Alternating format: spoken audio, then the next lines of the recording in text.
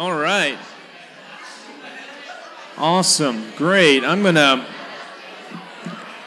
This is always the hardest part about letting you greet each other, is that it's so hard to reel you back in.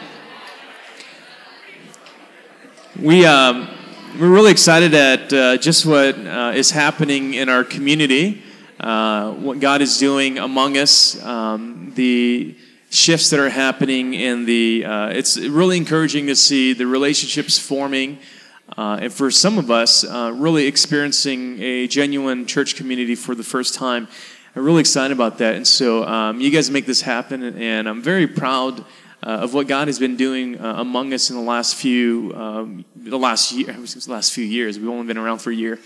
But even in the last few weeks, we had a tremendous prayer time here on Wednesday in this room, and just was able to pray not only for space and building, but also for the future generations that God is putting on our hearts to reach youth, college students, those kinds of things. And so really excited about just our time of prayer with one another. How many of you guys enjoyed that that you were here Wednesday? It was just, awesome. So thank you. We launched a series called Big City, Big Question. It's based off of a video project that we did last year and again this year. And what we did is we took questions that people came up with, and we said, well, we're going to take those, and over the next 6 weeks, we're going to design a teaching series out of it.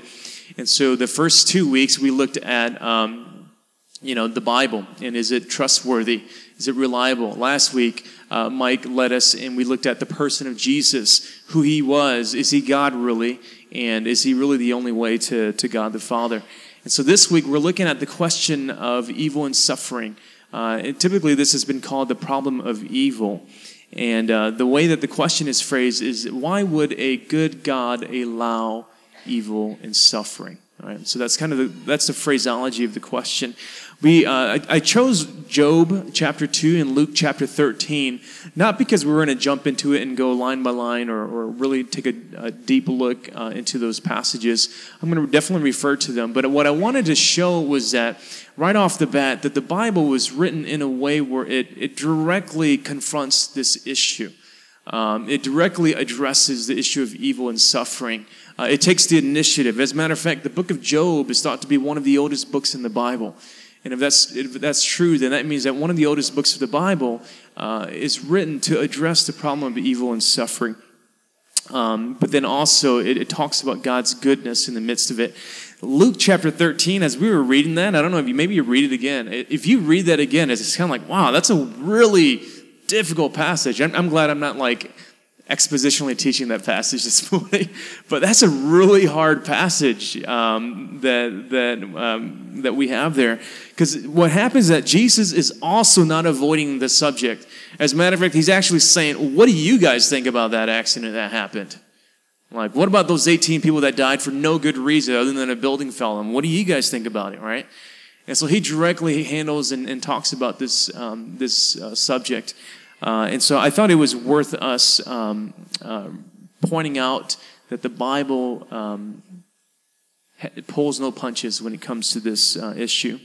I also want to share that this question was a tremendous source of anxiety for me as a young person. As a 24-year-old, this question actually launched me into a 2-year battle, I guess. I felt like it was siphoning the oxygen of my faith. And I've talked to many people as well, and this has also been a point of contention with them in regards to the existence of God and faith. And I felt like for me that it was like a chokehold. I felt like this question had a chokehold on me, because what derived from this question was eventually, then, is God fair, right? And then from that question is, what about those who die? Like, I'm okay with those who die and then are Christians, so they get to go to heaven and spend the rest of eternity with him. But what about those who have never heard about God and a mountain crashed over them? And so it brought those questions. And then along with those questions, then, is the Bible really trustworthy? Like, if this is the case? And from that, if the Bible's not trustworthy, then is there really even the existence of God? What do I believe in anyways? But I remember the catalytic moment for me in regards to asking this question. I was probably about a 16, 17-year-old teenager. And I was a youth leader in my church group, and I walked into a hospital. We were doing hospital visitations, and we went to pray for a very close family friend of ours. And his daughter was dying of cancer, and she was only 3 years old. And her name was Amy. And I remember walking into that room, and she was completely bald from the radiation, and she had all the tubes in her nose, and she was completely knocked out. And I just remember praying over her and felt so empty in my prayers. And I just remember asking myself, God, why? She's so innocent. She's so innocent. And so it really is a personal journey of mine to really begin to start thinking through, God, either you're God, but you're not very good because you allowed evil and suffering to happen, or I just don't quite understand this at all, and do you really, if that's the case, do you really exist? And I didn't realize that this is a question that has been raised for at least a few hundred years, but then it's also an issue that has been addressed from the very kind of dawn of the age, that over the centuries, people have tried to address this in many different ways. I didn't have a really a strong wake-up call. It wasn't like, something hit me over the head and I realized that, God is good and evil and suffering exists and it's all okay. But I remember at 25, somebody suggested a book to me, The Problem of Pain by C.S. Lewis. And I remember reading through that. And although as I was reading through it, I had a couple of other questions arise. I remember for the first time that I was actually thinking through some of my doubts. Okay, so it was no longer just somebody in the church saying, hey, just believe, just have faith. But this book actually helped me to kind of begin to just think through doubts. Okay, it was a 2-year process for me, but it was a tool in which I began to think through some of the doubts that I was having. As a matter of fact, I began to, from that point on, I began to have doubts in my doubts. So today, I do think what I'm going to talk about is biblical, but most of what I'm having to share today, I'm deriving it from 3 resources that have been very helpful for me. And these men are much smarter than me, and so you would do so much better if you just read these books, okay? So I'm going to throw this out there as a resource for you guys. But The Problem of Pain by C.S. Lewis, I just mentioned that. He does kind of a defense of the idea that God uses pain. Another work is God, Freedom, and Evil by Alvin Plantinga. And it's more philosophical, okay?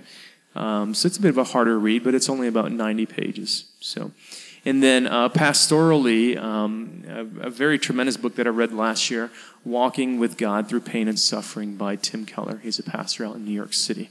So all different books addressing the same subject from kind of different points of view. So I want to commend these books to you. Most of what I'm talking about today comes from these books. Scottish philosopher David Hume, he quotes Epicurus, who's from the 4th century, and this is what Epicurus said. Is God willing to prevent evil? Then he is not omnipotent. Is he able but not willing? Then he is not malevolent. Is he both able and willing? Then where comes evil? Is he neither able nor willing? Then why call him God? And this is the problem of evil stated. 3 points where it says God is omnipotent and omniscient. Second point is God is completely good. But third point is there is suffering and evil in the world. And many people think that because 3 is the third point is true, that either point 1 or point 2 is false. Okay? And that's the problem of evil. This is the problem that has been argued for centuries and centuries, and one that we probably won't fix this morning, but we're going to talk about it. The skeptic says that because 3 is true, 1 or 2 must not be true. The honest truth is that after many centuries of philosophy and arguing, that most people believe that this isn't a valid argument against God anymore. That there has been kind of enough rebuttal to kind of like say, okay, this isn't like a great argument against the existence of God. So we're not going to go there. We're not going to talk about how this proves or disproves God at all. But I want to make the same observation that Tim Keller makes. He says that even if you remove God, the problem of evil and suffering still stands. As a matter of fact, when you remove God, you have less of a resource now to deal with it. There's less hope. There's less universal morality to talk about evil. How can you even talk about evil if you don't talk about a universal standard, right? And so we're not going to go down that route, but I'm just saying. I'm throwing that observation out there as a food for thought. I want to talk about two different ways to think about how God works alongside evil and suffering. And there's a word that describes that. It's called theodicy. And theodicies are basically just justifications for God's way of working with human beings, especially in regards to evil and suffering. There are many, many theodicies. Some of them completely bogus. Some of them pretty good, and they're going to leave you wanting. As a matter of fact, all theodicies, if you look at each one of them, none of them are like great by themselves. But what they all try to do is they try to ask this question, answer this question: why God? Why God? Is my baby here? Where did Linda take my baby? Okay. I need my baby. Can you find my baby, Kelly? Okay.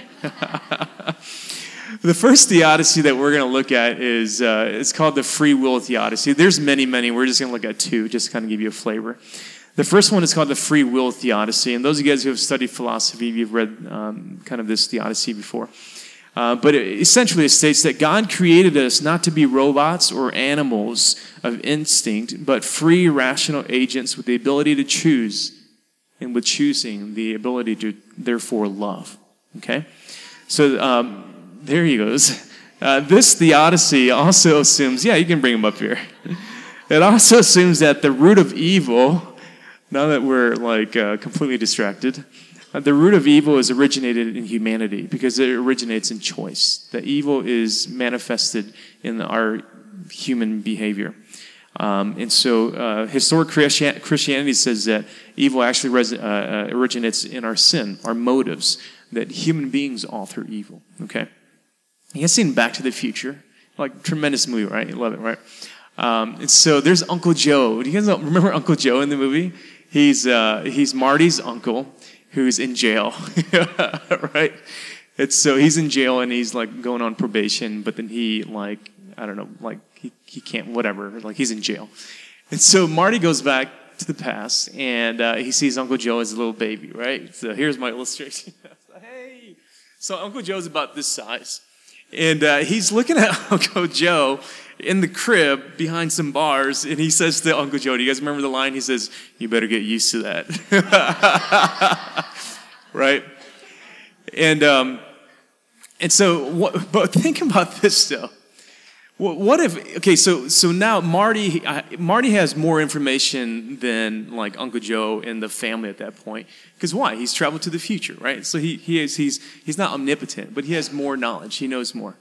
And so with that power, what could Marty do to prevent Uncle Joe from getting in the slammer? I mean, he could do a myriad of things, right? Like he could just make sure that Uncle Joe doesn't go anywhere. And every step that Uncle Joe takes, that he's gonna be there. And he can warn his mom, Uncle Joe's older sister, and she can watch every single step, right? And so think about this. This is my little guy, Abraham, and Abraham was with Dane and Esther's kid the other day, and they were like into each other and all that stuff, right? And so imagine if he hits like Dane and Esther's kid, Kenan, over the head with the baton, like it just smacks him over the head. And I'm like, man, wow, this kid, like he's got evil inside of him, right? I'm going to do everything possible, and he steals the mic all the time. I'm going to do everything possible to keep him from hurting people in the future because I have the power to do it. And we can start now. Here we go. Duct tape fixes everything. All I need to do is hold on to him. Right? Like, I can fix this kid real quick. All I got to do is fix this kid. I'm not going to do it. All right? Yeah.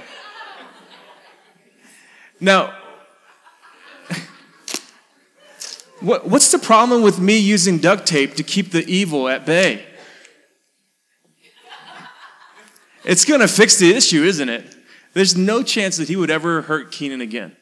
Right? Thanks, buddy. You can have a seat. Yeah.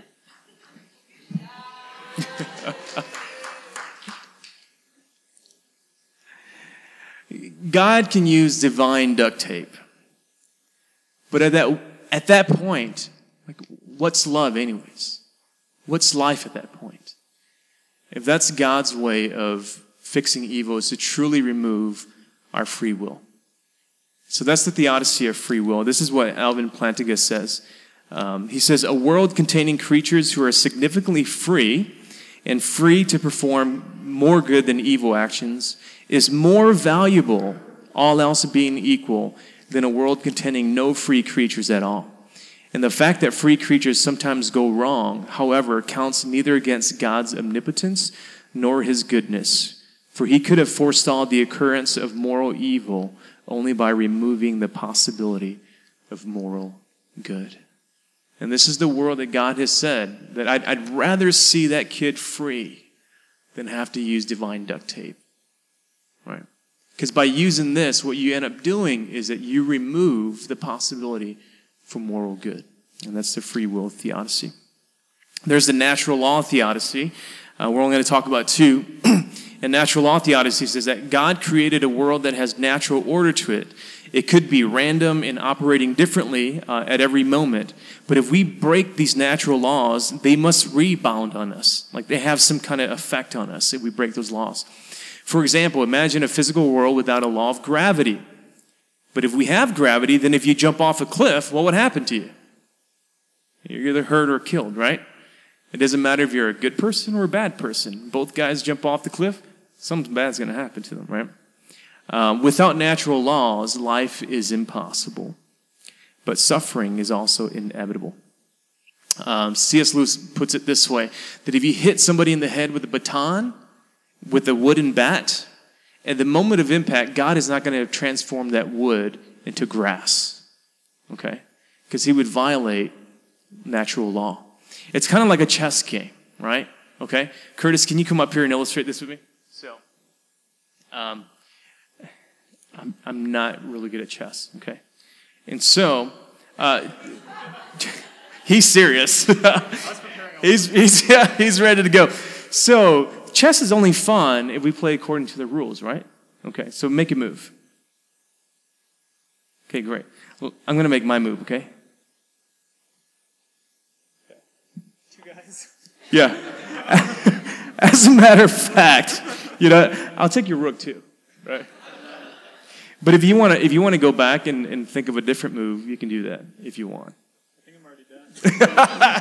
Right. You took my king. Okay.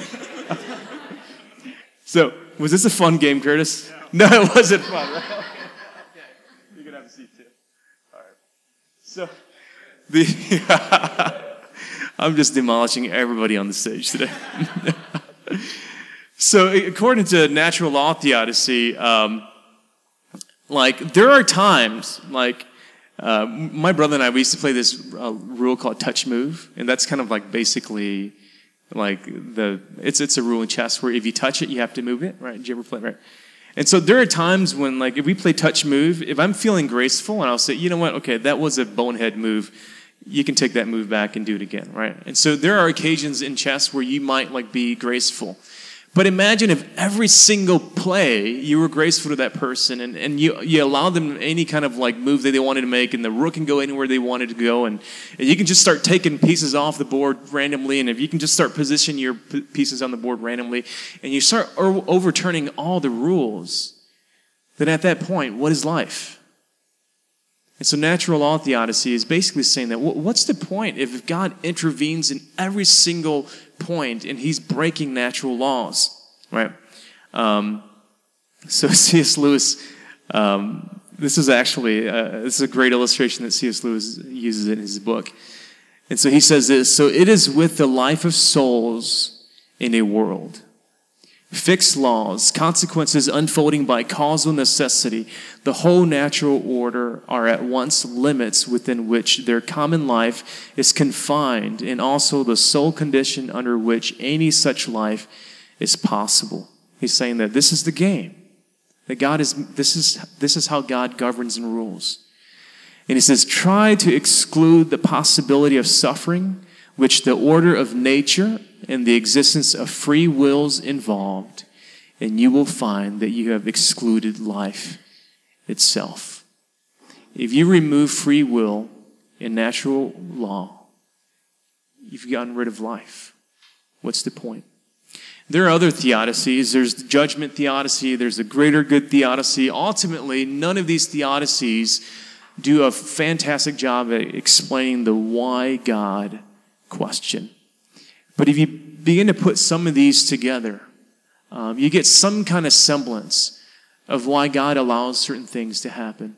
And even from our perspective, though, they may be the most heinous things, and he has the power to do it. He has the power to intervene. He still allows it anyways, because there's a reason. As a matter of fact, I think the reason why there isn't like one theodicy that explains it all, and it's kind of naive of us to think that we can do that. It's actually kind of prideful for us to think that we can explain why God allows everything to happen. But I also think this is the point of the book of Job. If you ever get a chance to really carefully read through the book of Job, you'll find that although there are times when Job pushes his limits to ask the big question, why God is this happening to me? At the very end, Job never receives an answer. At least not a coherent, convincing answer as to why God allowed things to happen. So I think the Bible gives us a little bit of a precedent to say, you know what, it's okay. These are borders in which you can tread. These are borders in which you are allowed, and there are pictures and analogies in which help us to cope and to deal with situations and, beheadings on TV and all that stuff. That there is a way in which you can kind of think through some of these things so that you don't end up in a place of doubt, but you end up in a place of trust. There is a way for you to do that. But at the end of the day, it's a place of pride and arrogance to think that we can figure out the mind of God. I want to stop the philosophy at this point. Because the nature of why questions are this. That even if you get several good answers to your questions, that if you find that there's something still unsatisfactory about that it's no longer an issue of intellectual doubt, but it's an issue of your heart. That if the answers are coming and they're logical and they're probable and it just doesn't seem to satisfy, at that point you're not wrestling with intellectual logic or doubt as much as there's something about your heart that is bent in a way where you cannot believe in the goodness of God. Right? I think that's why Jesus, he doesn't mince his words in Luke chapter 13. He gets them this really terrible situation. What do you guys think about those 18 people that died and the tower fell on them? And they're like, I don't know. He says, then you repent. He didn't pull any punches. He doesn't try to give a theodicy. He just says, guys, I don't know what to tell you guys. How's your life? That could be you. Any day. How are you living today? He doesn't mince his words. He doesn't pull any punches. He gets to the heart of the matter. Just because we don't see reasons for why God allows things to happen doesn't mean that they don't exist, right? But it's not our job to demand from God all of the answers to every hurt and pain that we experience in the world. Plantinga later says in his book, he uses this analogy of a pup tent. And it's a tent where you keep a pup in it, I guess. That's why they call it a pup tent. And he says, suppose I tell you, look inside the tent and let me know if you see a St. Bernard. Okay? And then you look in the tent, and if there was a St. Bernard in a pup tent, what do you think you'd see? A St. Bernard, right? Okay. And so it's reasonable for me to then turn to Curtis, let's say, and say, hey, did you see a St. Bernard in there? And if he said yes, I have reason to believe you. Why? Because it's pretty darn hard of me to miss a St. Bernard, right? But if I turn to Curtis, I said, hey, look in the pup tent and let me know if you see a no-see-um. You know what a no-see-um is? No. A no-see-um is a very, very, very tiny gnat with a really, really big bite. You can Google the images, pretty nasty rashes. They call it a no-see-um. Can you guess why? Because you can't see them, right? And so imagine if I said, Curtis, now go and look inside the tent to see if you see a no-see-um.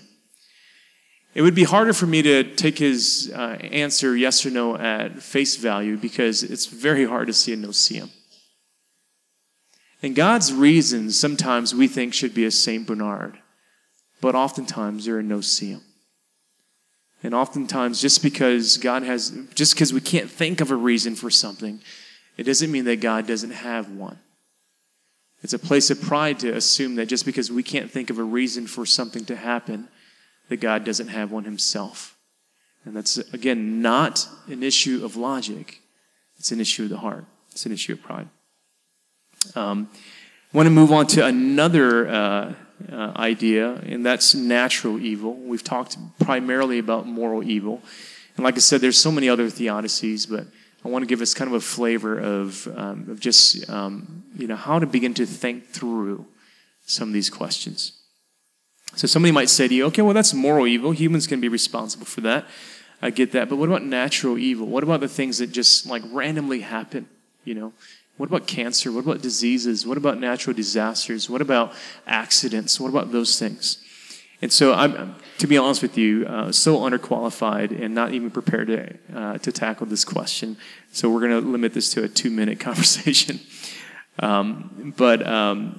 There's many different theories for how things happen. And if you guys have studied chaos theory, or at least read any white papers on it, it's really interesting because out of chaos theory, people have made this theory of the butterfly effect. You've heard of that before? So a butterfly flaps its wings down in North Africa and it changes like the climate up in Antarctica or something like that, right? I've oversimplified it, but essentially that's the butterfly effect, right? And so there's also a movie with Gwyneth Paltrow called Sliding Doors. And so you've seen that before? Okay, so butterfly effect. And so theirs is an idea that we have no clue what we're doing to other people on the other side of the world because we aren't in control of our actions. And so every little action leads to something else. So I'm not saying that every natural disaster has come from our actions, but we just don't know the amount of responsibility that we take on by the decisions that we make, okay? So that's the first thing. Second thing is natural order. Same thing, kind of using the same argument earlier for moral evil. In natural order, there's cause and effect, right? If you bust somebody in the head with a bat, what's going to happen? They're just going to hurt and they're going to bleed, right? And so if a tree falls on somebody randomly, that's a part of natural order, right? And so it doesn't make the suffering less, but it helps you to understand that these are natural things, right? And then thirdly, and you see this in the book of Job, and philosophers like Alvin Plantinga argue highly for this, that there are also supernatural causes for natural evil, okay? Things that we are unaware of, things that we can't see. And so that you see in the book of Job, Satan is involved in some of the natural evils that not only caused Job suffering, but took away the life of his family and children. And so supernatural causes for natural evil. But here's a thought, and I want us to kind of think about this.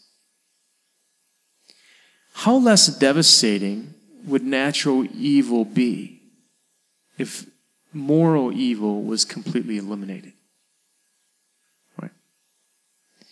Imagine if there was no human evil and that kind of suffering. And the only suffering that we would have to endure are accidents and natural disasters and things. How much less devastating would it be for us to just have to cope with that? Because everybody would have lived a good life.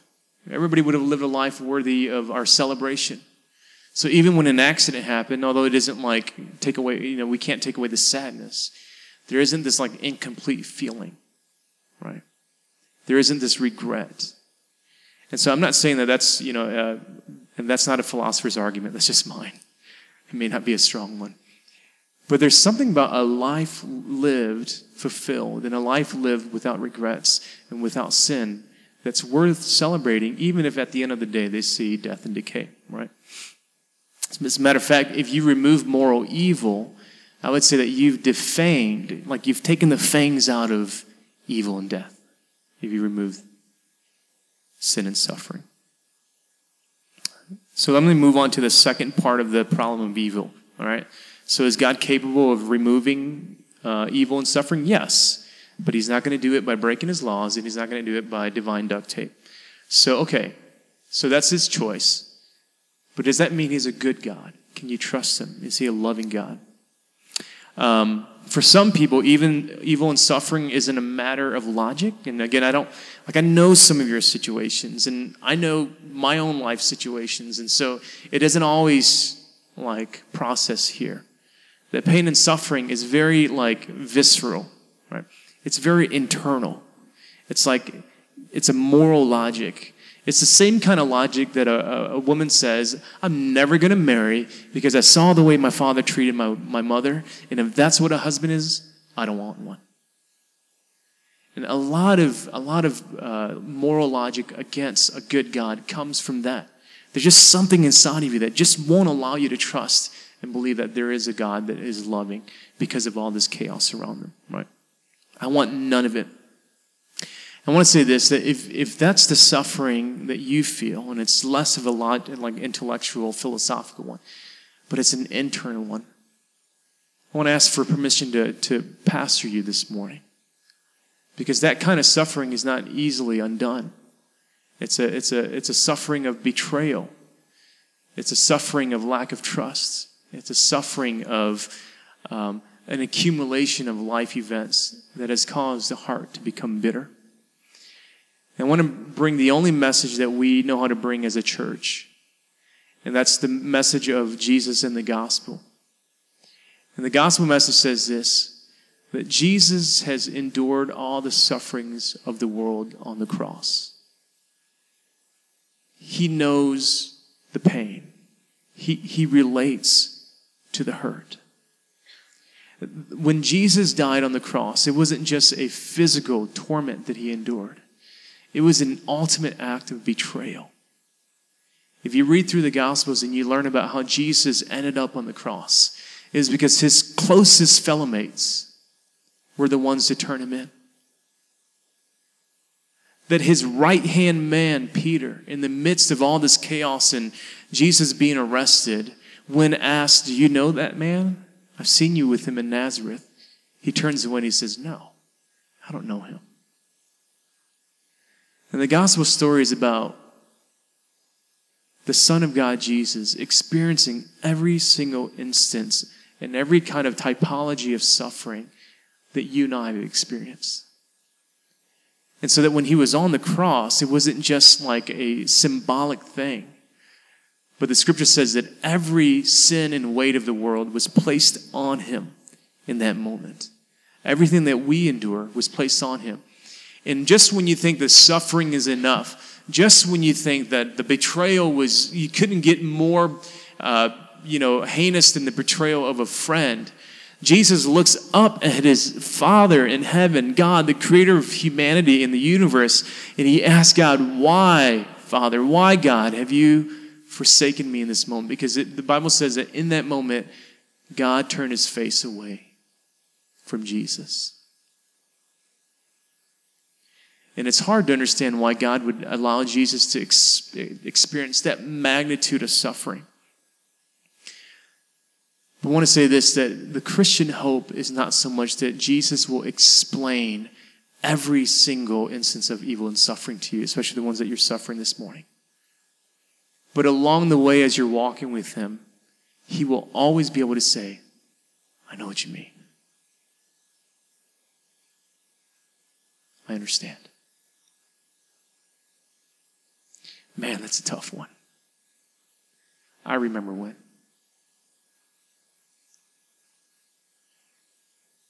Can you imagine, my son Justin was going to do another sun illustration, but oh, there you are. Hey, Just, there you are. Okay.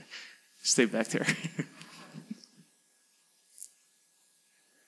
I said to you, Justin, I love you. I'm so proud of you. I've got something tough for you to do. We're going somewhere. You've got no friends there. You'll feel lonely for at least the first 2 years, buddy. But there's people out there that I think we've got something to offer to them. And I think you can do it. It's going to hurt. You're going to hate me sometimes. You're going to look at me and you're going to say, why? Why? But in the payoff, buddy, the payoff is going to be huge.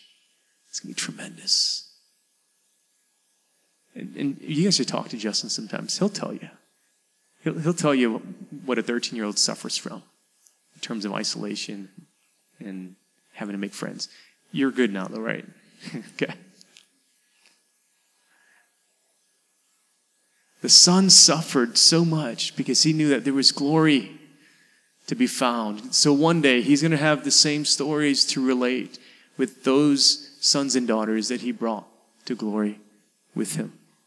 Can you imagine the conversations that God the Father and Jesus had? The amount of coaching? Jesus was never disobedient. But you get this idea that in the Garden of Gethsemane, when he's sweating drops of blood, he's a basket case. Just to let you know, okay? He wasn't like, let's row. Sweating drops of blood. Some of you guys have anxiety issues. Jesus had tremendous anxiety issues that evening. A basket case. He knows the suffering. It's difficult to give you the reasons for everything. The Bible doesn't do it. It gives you a framework to think through it. But despite not knowing why God allows you to suffer, one thing is for sure. The gospel reminds you that it's not because he doesn't love you. And it's not because he hasn't experienced it himself. There's something unique about the Christian faith.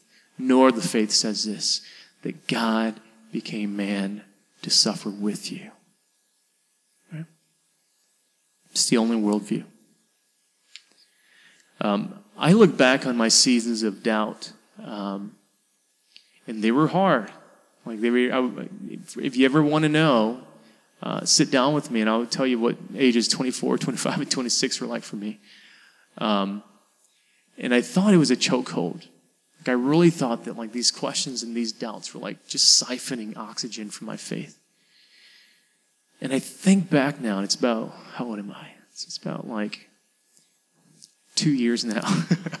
It's been about 10 years now. I'm 34, a young 34. And I look back, and I think of it less of a chokehold now. And I feel like those times of doubt, especially with evil and suffering, it was more of a firm embrace than it was a chokehold. Because in that firm embrace, what it did is it caused me to think differently. It caused me to think through my faith and my doubts. It brought me back to this idea that in the resurrection of Jesus, it wasn't just an Easter story, but it was an objective event that showed that God has begun to overtake all evil and suffering. Look, it has begun. It will be brought to completion. In Jesus, in his resurrection, is the complete defeat of sin, evil, and suffering. It has begun. It has begun. And God will see it to completion. And at the end of the day, there will be no questions left. There will be no tears to wipe. That's the faith and that's the hope of the gospel. It doesn't mean that we don't suffer pain now. But it means this, that the venom of pain and evil is no longer in our veins. We may suffer the bite, but we don't have to suffer the death that comes with the venom. I want to close with this. And band, you guys can come up if you'd like. Why did Jesus say in Luke 13, unless you repent, you will all likewise perish? Let's think about that for a sec. Can you put that verse back up there, Curtis? Why would Jesus address these people? They brought up the issue. They said, hey, Jesus, did you hear about that tragic thing where Pilate killed all those worshipers and he did the worst thing that you could do? He mixed their own blood with the sacrifice. That's cruel. And Jesus says, yeah, man, but you guys, like you repent, or you'll perish likewise. Let me up one. Let me up you one. Did you hear about those 18 people that just died like randomly, like with no... Were they the worst sinners in Jerusalem? No, they weren't. But if you guys don't repent, you'll perish just like them. Where's Jesus' compassion? It's there. You see, Jesus' compassion is not for those who are dead anymore. It was for those who were still alive. You know, we are so fortunate that this is how we deal with suffering. It's through notes and intellect and logic and philosophy in books. We are so fortunate that this is how we deal with suffering, that it's a thought experiment for a lot of us. And Jesus says, you're not even ready. You're not even equipped to deal with suffering. Change the way that you're living your life today. Repent. Change your life. Because when that day comes, then you'll be ready. It's not a thought experiment. It's not a thought experiment. So Jesus is giving hope to the people. Change the way that you're living. Change your mind. Last three things. He's very compassionate about our church. He's very compassionate for Trinity Life. He's saying to each one of us, watch your life. Watch your life. If your life is not in order, when it comes, it'll hurt. Number two, he's saying, don't suffer alone, church. I've got some stuff in my family that happened this weekend, my extended family. I just want to share with you guys. It hurts. I don't want to suffer alone. I can't wait to get around you guys and have you pray for me. You have the gift of the body. Don't suffer alone. And number three is persevere in your suffering. Don't turn to sin. Do what Job did. Turn to God. Don't turn to sin. Persevere in your suffering so that the gospel can shine through you. Let's pray.